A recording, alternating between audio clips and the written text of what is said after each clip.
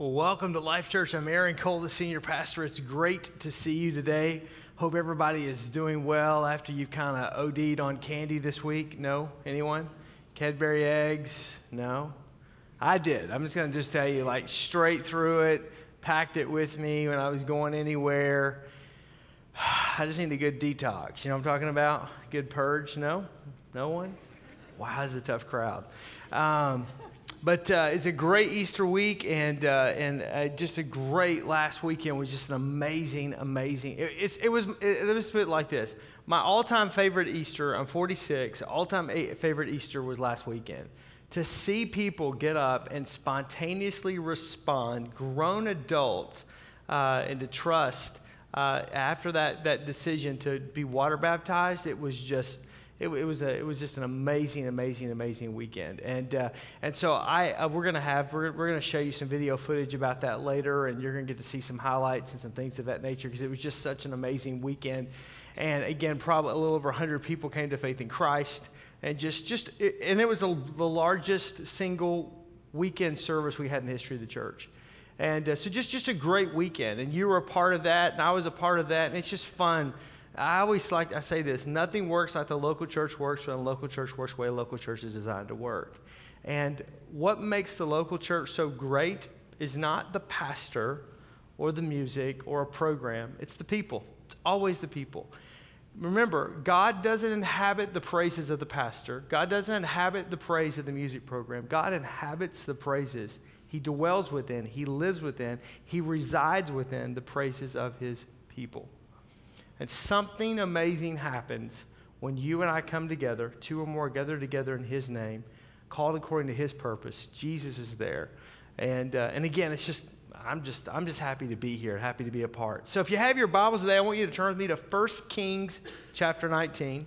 1 Kings chapter 19. I am really excited about this series, and I'm very excited about this message and this sermon today because I think it's going to be something that's going to really be helpful to you, not just on a weekend, but on a Monday through Friday. As we're talking about this new series in the Valley, it's about the fact that life is full of mountaintops and valleys. And it's often, though, in the valleys of life that the testing occurs, and that character is developed. And what we're going to do over the next several weeks is we're going to look at different characters in the Scripture, predominantly Old Testament, who all faced obstacles in what we would call the valley. And they all faced different issues. And God doesn't want us to live or stay in the valley, but He takes us to the valley. I love how David says it in Psalm 23, "When I walk through the valley of the shadow of death, I will fear no evil, for you are with me." How do you live that kind of life? We all go through valleys. We all go through mountaintops. We all experience these things. How do I sense the presence of God? I know how I do it on the mountaintop when everything's great, but how do I experience it when I feel like I'm walking in the valley of the shadow of death? And so I want to go to 1 Kings 19, and if you are if you're taking the journey with us, and I hope that you are, and if you're not, you can just on board today. Actually, in the foyer there is just a brochure that's called SOAP. It's for Scripture, Observation, Application, and Prayer. And so we take basically a couple of chapters a day, and we're going to get through the essence of Scripture throughout the entire year. And so on February 23rd, if you were walking through that, the entire day was about this particular passage. So I went back in my journal, and when I was working on this, I went back into my journal to pull the notes from my observation and my application and my prayer for that day as I'm walking through that. And I would encourage you, if you've been taking that journey, go back to your journal, go back to your notes, go back to that after today's message, and just look and just see. Sometimes it's kind of crazy how the Holy Spirit will bring things to light, might have 6 weeks or so ago, and even to today. It's very similar in how that works. But what we see is in 1 Kings chapter 19, you've got a man named Elijah, and Elijah was the prophet of God. And what's important to understand, the essence is this, is that in the Old Testament, the prophet of God was how God spoke to His people. God didn't speak through kings. He spoke through prophets. There were kings, there were judges, there was an entire governmental structure that the law of Moses gave unto man, but God always spoke through the prophet, through the man of God. That's who he used. He used both priest and king, but he spoke through the prophets in order to speak the voice of God. So Elijah represents something that's very big to the nation of Israel. He represents the voice of God. Today, the voice of God speaks through the person of the Holy Spirit. That's what makes the Holy Spirit so powerful. That's the reason why that's something that we seek after that and desire the giftings of the Holy Spirit, because it's the Holy Spirit that's the voice of God in our lives. But in the Old Testament, God would demonstrate or would show up or would speak through a person. In this particular period of Israel's history, it was Elijah. So Elijah's God's man of faith and power. He's God's voice. And if you read chapter 18, which we're not going to, there's a fascinating encounter where there are these prophets of Baal. Because what happens in the Old Testament is Israel has this on-again, off-again relationship with God. Not unsimilar to how most people live life today, where there are times where, man, they're going to church, you're involved, you're in a life group, you're living life, you're living for God, you're doing things, it's just really going good. And then all of a sudden, typically out of prosperity, usually it's not out of suffering, but out of prosperity, you kind of get out of the rhythm of going to church, and kids have got stuff going on, and life gets busy, and then all of a sudden you look up, and man, you're just not where you used to be, and there's other things that have kind of entered into your life, and other things that have kind of taken the place of God in your life, or where times you used to go to church, used to be in a life group, used to be connected in a relationship with the church, you stop and you look and you go, I don't really know how I got here, but I got here. And all of a sudden you got a decision to make. Am I going to enter a relationship with the Lord, or reconnect in the local church, or get back involved? I need to do that.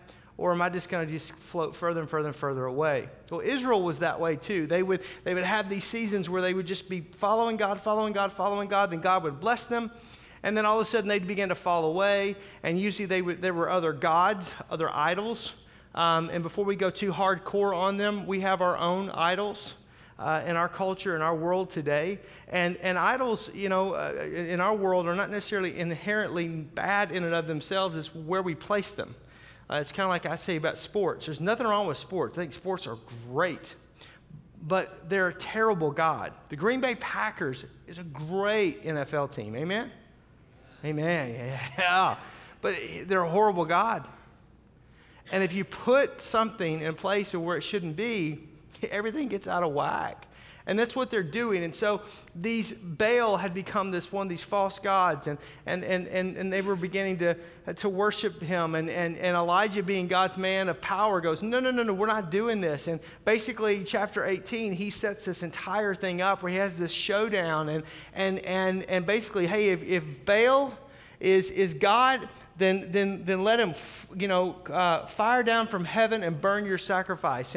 But if Jehovah is God, then and Elijah's by himself. There are 450 prophets of Baal, and there's one Elijah. But if Jehovah God is God, then let him consume the fire. And so Elijah says, hey, I'll let you guys go first. You can go first. And so these guys do all kinds of crazy stuff. They cut themselves. They do this. And if you read chapter 18, it's really quite humorous, because at one point in time, Elijah actually says, hey, he said, maybe you should cry louder. They get louder. Maybe you should cut yourself. They cut themselves. He said, finally, maybe your God is in the bathroom. If you really go back to the original Hebrew that it's written in, maybe he's in the restroom, and he just can't hear you. You're just talking this crazy. And so finally, nothing happens. And so Elijah goes, okay, I tell you what, the altar is too dry. And so he douses it with water. He digs ditches around it so it's just completely engulfed in water. Every possible way to make it so that it would be impossible for it to be consumed in fire. And he prays a prayer, and God from heaven sends down fire. And the Bible says that it not only consumes the substance and the altar, but it wicks up all of the water, and everything's completely dry as though water had never touched it. It's a pretty powerful story. I'm just telling you, if that had happened, and as a pastor of the church, it'd be like a mic drop moment. I'd be like, hey, can't touch this. You know what I'm saying? I'm going on a sabbatical right now. It would just be like, wow, right? Well, when you go, so he's just had this mountaintop experience, and it actually happens on Mount Carmel, which is the mountain of God. And he actually goes from the mountaintop right into chapter 19. That's why I'm setting that up. Amazing experience, amazing encounter with God. God reveals himself in an amazing way in a very public display. It's a high, and then we pick it up in chapter 19. Look at this, chapter 19, verse 1. Ahab, who was the king, told Jezebel, that's his wife, all that Elijah had done and how he had killed all the prophets with the sword. Oh, I forgot to tell you that. At the end of chapter 18, he kills everybody. So it's just like a full, action movie, right? Okay. Then Jezebel sent a messenger to Elijah saying, quote, may the gods, quote, lowercase g, do to me and also more if I do not make your life as one of them by this time tomorrow. In essence, if I don't kill you by this time tomorrow, maybe me be reduced down to nothing. Verse 3, he was afraid. It's crazy. And he arose and he ran for his life and came to Beersheba, which belongs to Judah, and left his servants there. So he's completely alone at this point. Verse 4, and he himself went a day's journey into the wilderness and came in and sat down under a broom tree and asked that he might die. That sounds really, really, really crazy. So you basically call fire down from heaven at God's command. Then you physically kill the 450 prophets of Baal. And you've got this one crazy lady who's going to call for your life, and you're running scared for your life? Really? Unless you've ever been in the position to where God's used you in a great manner and in a great way, and you have a mountaintop experience, typically what happens after that is there's a period of isolation, depression, loneliness that nobody else knows about. He goes into the wilderness, the Bible says. Now, the wilderness is a word that if you do some reading and some studying, scholarship on this, because it's used a lot in the Old Testament, sometimes even in the New Testament. Jesus goes into the wilderness for 40 days and 40 nights, and he fasts. The wilderness is known in the Bible as a place of isolation, of desolation. It doesn't necessarily have to have a physical, it's more of a spiritual, but although there's a physical aspect to it, it's the understanding that it's a place of loneliness. It's a place where you're lost. It's a place where it's very uncomfortable. It's a place where you feel forgotten. It's a place where it's very dark. It's very fearful. It's very much just, it's like we would call depression. And this is the valley that Elijah faces. And that's the valley I want to talk about today, is the valley of depression. How is it that sometimes in life we can go from a mountaintop experience one day and be in a depression experience the next day? How is it that God can use you greatly in one moment, and the next moment you feel like, man, you are running for your life after just one small individual who's after you, or one situation? How is it that you can have faith that can literally move mountains in one moment, and the next moment you're fearful for your own existence and future? It's in the wilderness that remember, he's the voice of God, he's God's voice to the people, was depressed to the point that verse 4 says he wanted to die. You ever felt like that? Depressed? I just want to be alone. I just wish I could die. Life isn't worth living. See, sometimes we stop and we go, well, I'm the only person that does that, or for me to feel that way is sinful. No, it's not. Now, is it an attack from the pit of hell? Absolutely. But is it sinful that you would feel that way? No. It's the reality is that because if it was, then Elijah would be living in sin, and he's not living in sin. He's very close to God, and God uses him in one moment. But the problem is he's human. He's human. And if you read in history, you'll find that God or that history uses great people, or they were used in great ways, and they dealt with, some of them plagued with depression. Winston Churchill called it the black dog.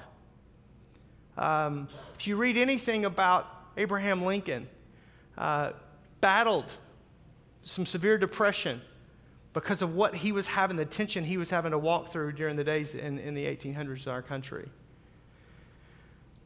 It's not uncommon for great people that are used in great ways to also face some very dark, depressive days. It's not a matter of you've done something wrong. It's a matter of you're dealing with your own humanity.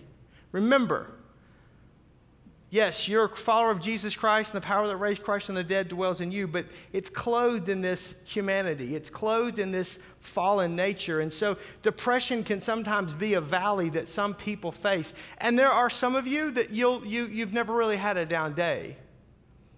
But some of you have more down days than you would like to remember. That's Elijah. But it's in the wilderness that God shows up in a personal way. Did you catch this? The mountaintop, everyone sees you. God sees you.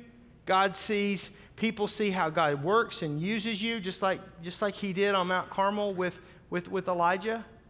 But it's in that wilderness, it's in that valley that it's just you and God. And I want to talk about that valley because as you walk through chapter 19, it describes the valley, this wilderness experience, this valley of depression, and how Elijah deals with it. First of all, we see that God provides in the valley, that he provides. This is important. He sustains him. Check this out in verse number 5. And he, Elijah, lay down and slept under the broom tree. And behold, an angel touched him and said, "Arise and eat." And he looked, and behold, and there was at his head was a cake baked on hot stones and a jar of water. And he ate and he drank and lay down again. And then the angel of the Lord came a second time and touched him. "Arise and eat, for the journey is too great for you." Speaking of his own humanity. In verse 8, he arose and he ate and drank and went in the strength of that food for 40 days and 40 nights to Mount Horeb, to the mountain of God. See, it's important to understand that when you're going through the valley of depression, if you'll allow God, he will sustain you even in those times. If God's sustenance, if his ability to sustain you only works on the mountaintop, then what value is it? No, God will sustain you even in those moments where you're alone and you want to die. God will sustain you in those moments where you just want to sleep and you just want to close the world out and you just want to crawl under a tree, crawl under a rock. You're in this place that's very uncomfortable, that's very dark, that's somewhat fearful. You're in this wilderness, this valley experience. In the middle of that, God's still there. And God's going to sustain you today in the moment. God's going to sustain you tomorrow for your future. And even in this situation, we see that the sustenance that he's given by the angel of the Lord is to get him to the next mountaintop. So you may be in a valley today. You may be in this depression today. You might have had a great yesterday, but today's not that great, and you're in this valley, and you want to know, is God there, and he's going to sustain me? Yes, and his sustenance is going to not just sustain you for the day or for the morrow, but it's going to sustain you till you get to the next mountaintop. It's going to sustain you till you get to the next mountaintop. Because again, we don't live on the mountaintops. We travel through these valleys. We travel through these times. We go through, it's our own humanity. We go through this, and God understands this. And he's there with us in and through that. And so it's important to understand that in the valley, God still provides. He doesn't just provide on the mountaintop. It's not like I'm going to feed you on the mountaintop and I hope you get to the mountaintop again because that's your next meal. No. He's going to provide for you on the mountaintop and in the valley, on the high days and on the low days, on the days where everybody sees and on the moments where nobody even knows you exist. God's there. We also see that God speaks in these valleys. God speaks in the depression that Elijah's going through. Look at verse number 9. And behold, the word of the Lord came to him. And he said to him, "What are you doing here, Elijah?" He's still in the valley. He hasn't yet gone to Mount Horeb.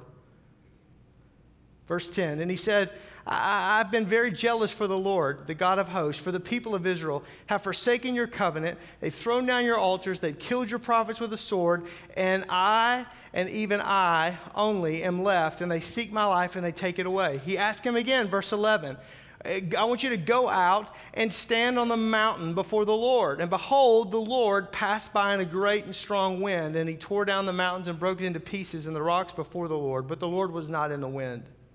And after the wind was an earthquake, but the Lord was not in the earthquake. Verse 12, and after the earthquake there was a fire, but the Lord was not in the fire. And after the fire there was a sound of a low whisper. That's where God was.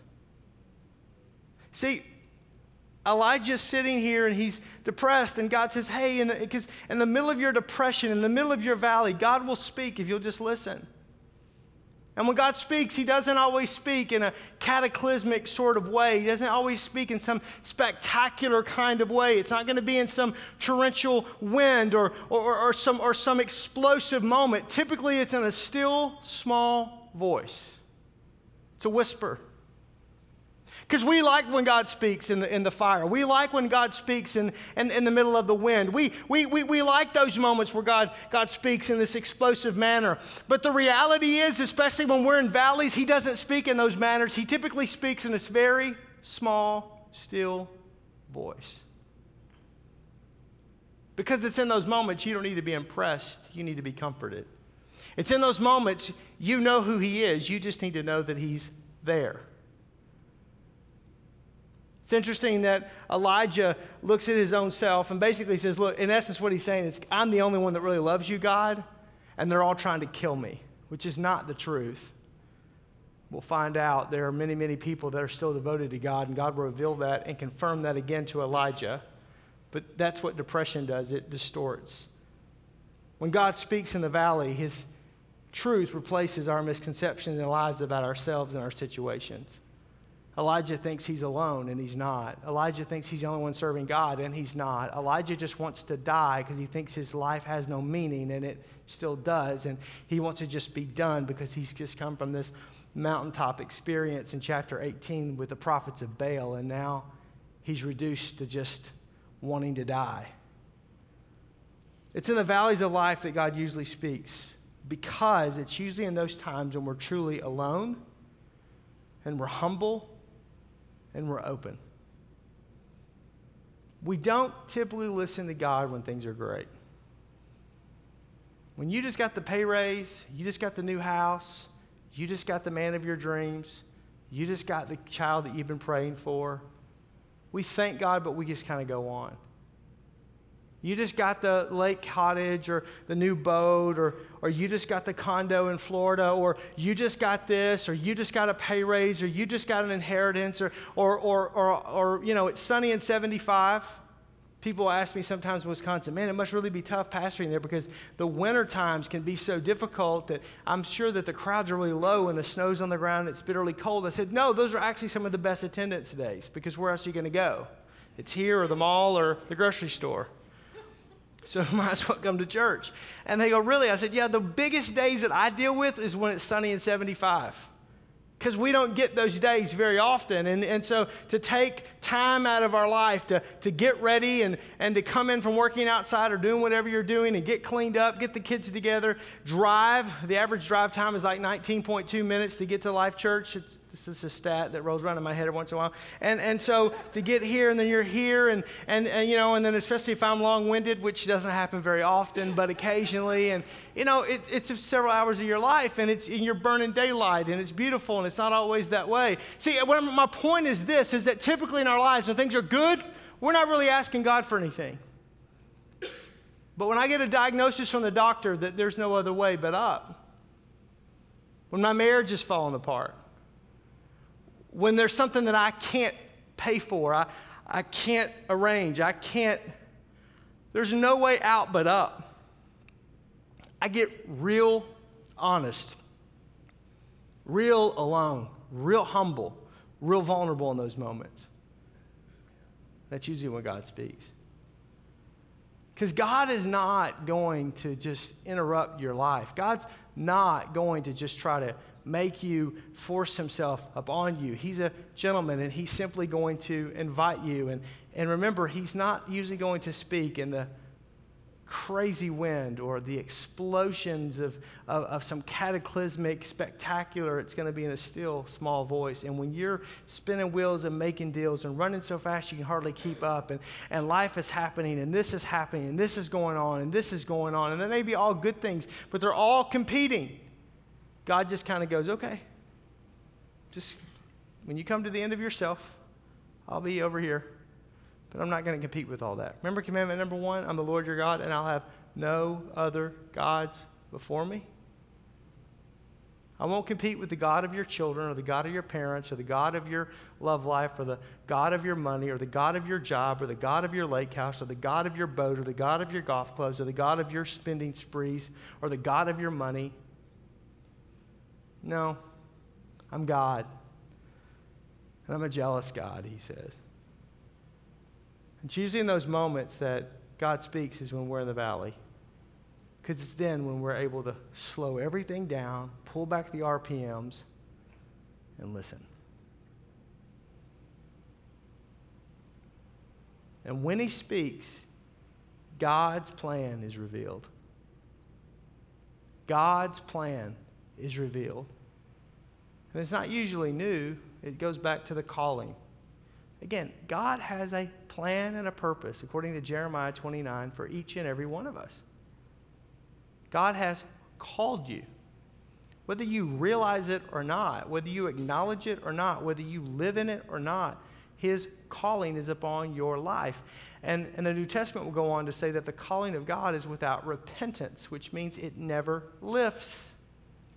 Because God purposed you and created you and made you. That's the reason why every life has value. Every person has value. 1 Kings chapter 19, I won't read it because of time. But God says to Elijah, you're being God's voice, you being God's man to the people of Israel. Here's what I want you to do. And it's very declarative. In essence, you're going to go and anoint the next king of Syria. You're going to go and anoint the next king of Israel. You're going to find your successor. His name is Elisha, and here's how this is going to happen. And then you're going to resume your calling as my voice to my people because that is your role. See, what happens is that when we go through mountaintop experiences, and then typically a lot of times after a high, there's kind of a low. There's kind of this letdown. There's kind of this deal, which is somewhat typical of our own humanity. And there's this wilderness experience, and it's in that we kind of go, man, am I still called?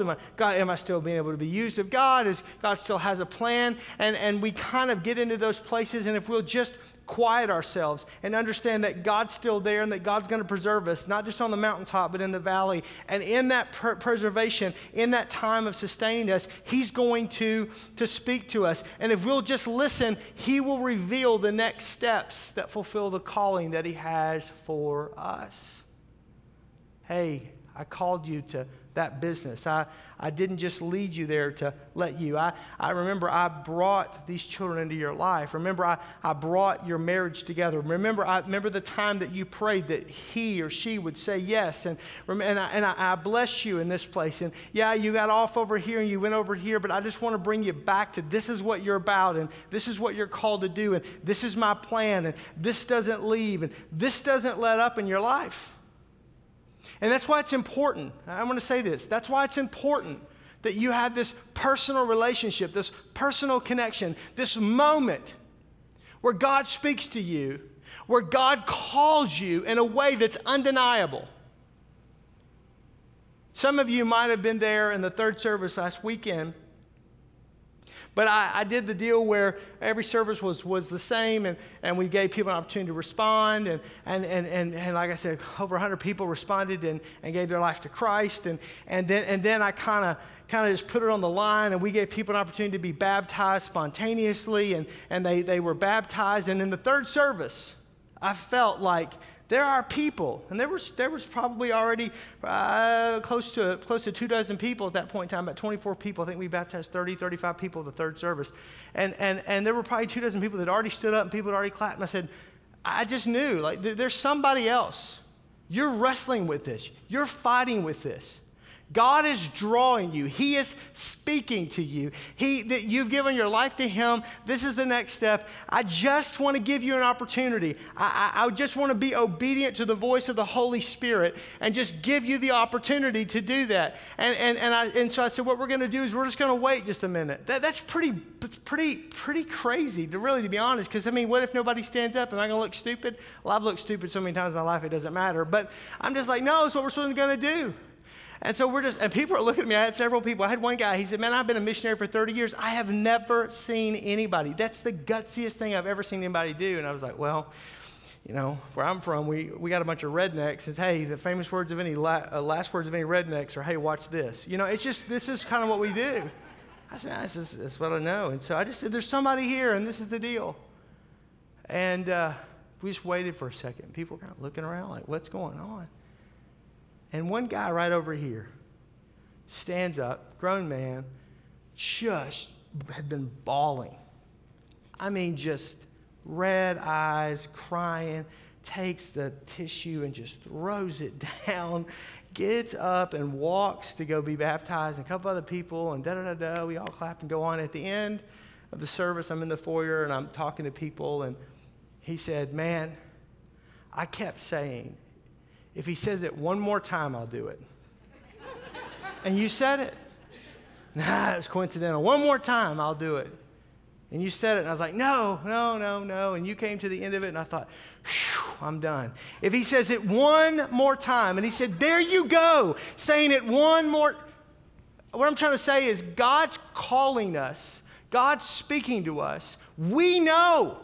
I'm firmly convinced of this. You know God's will and purpose for your life. It's in here. That the power that raised Christ from the dead. You know that God called you to the marketplace. You know that he called you into vocational ministry. You know that he called you to this company. You know that he's leading you to this next city. You know. And so the deal is in that moment is that when we get into these times of wilderness, of valley, of depression, sometimes we forget that, and God reminds us, hey, I called you to be my voice. Hey, I called you to do this. And by the way, here's your next assignment. Here's the last thing I want to show you, and then we're going to be done. You have to depart from depression. God will not depart depression from you. You have to depart from it. Verse number 19. And so he departed from there. He departed from there. See, there's this point where, okay, that God sustained me, and God's Spirit's shown up, and he's spoken to me, and he's revealed the plan for me. But then it's incumbent upon me as the individual to go, okay, I'm not going to live in this valley. I'm not going to live in this depression. I'm not going to just take up residence here. I'm going to depart from here because God's called me to something else, and I'm going to begin to walk through that. I'm going to begin to go to that. I'm going to begin to pursue that. See, you must choose and act upon God's leading. That guy that got baptized, God was not going to get him to stand up and walk him out the room. He had to choose. In Revelation 3:19, Jesus stands at the door of your heart and he knocks. But you have to make the choice. Are you going to open the door and invite him in? It's your choice. You going to stand up and get baptized? We're not baptizing anybody today, so don't get all. Thank you. You know those moments where there's a special offering for a missionary and you know what you're supposed to do, and you have those, or God's asking you to do something and you know, and you have all these, but what about, you know. The question is you have to choose. Are you going to choose? Are you going to sit in your depression? Are you going to wallow like a pig in a slop and wallow in your existence? Are you going to listen to the voice of God? And he'll sustain you in that for a season, but then there comes a season where it's over, and now it's time for you to get up and depart from it. And this is what I think people miss out on. We expect the angels to lift us up. The angels came and fed him, but they didn't lead him out of there. The angels showed up on God's behalf, and they sustained him, but they didn't pick him physically up and move him. No, he, after hearing the voice of the Lord, after hearing the voice of God, he had to get up and depart. You've got to choose to leave the valley, to leave the wilderness, to leave the depression. Does that mean that you'll never be depressed? No. Because life is full of hills and valleys, of mountaintops and wildernesses. But for this season, it's over. It's done. It's time to move on. Because God's now called me to Mount Horeb, to the mountain of God. And by the way, on my way, I'm going to anoint the next king of Syria and the next king of Israel. And there'll be a young man named Elisha, and he will be the one that will replace me as God's voice to the people. And I'll recognize him, and I'll know him, and I'll go to him, and I will bring him along with me. You must decide with your feet and not just your head and your heart only. God will lead you out of the valley, but you must follow. We all go to mountaintops. We all have days in the valley. And God is in both places. God's the God of the mountain. He's the God in the valley. And if you're here in the valley today, just know that God's not left you. He's not forsaken you. He's not forgotten you. We all, Jesus himself, went through the wilderness. Times where we feel alone, times where we feel forgotten, times where it feels, where the darkness feels like it's just coming in. But he's there. He's speaking. He will sustain you because he's developing and growing something in you because he's not done with you. Father, I just thank you today for your word. I thank you today, Lord, that it's a lamp unto our feet and a light unto our path. And I just pray, Father, in these next few moments that you would just, God, just as you've spoken to our hearts today, that you would just let this truth be solidified in our spirits. God, for anybody that's in the depths of depression, they're in the valley of depression, they're in the wilderness, I just pray, God, right now that you would just show up and just make yourself known. Lord, sustain them and preserve them. Speak to them. Let them listen. And God, for those that are there, Lord, that to take them out, lead them out, and then give them the strength to follow as you have directed them. I just pray in Jesus' name, amen.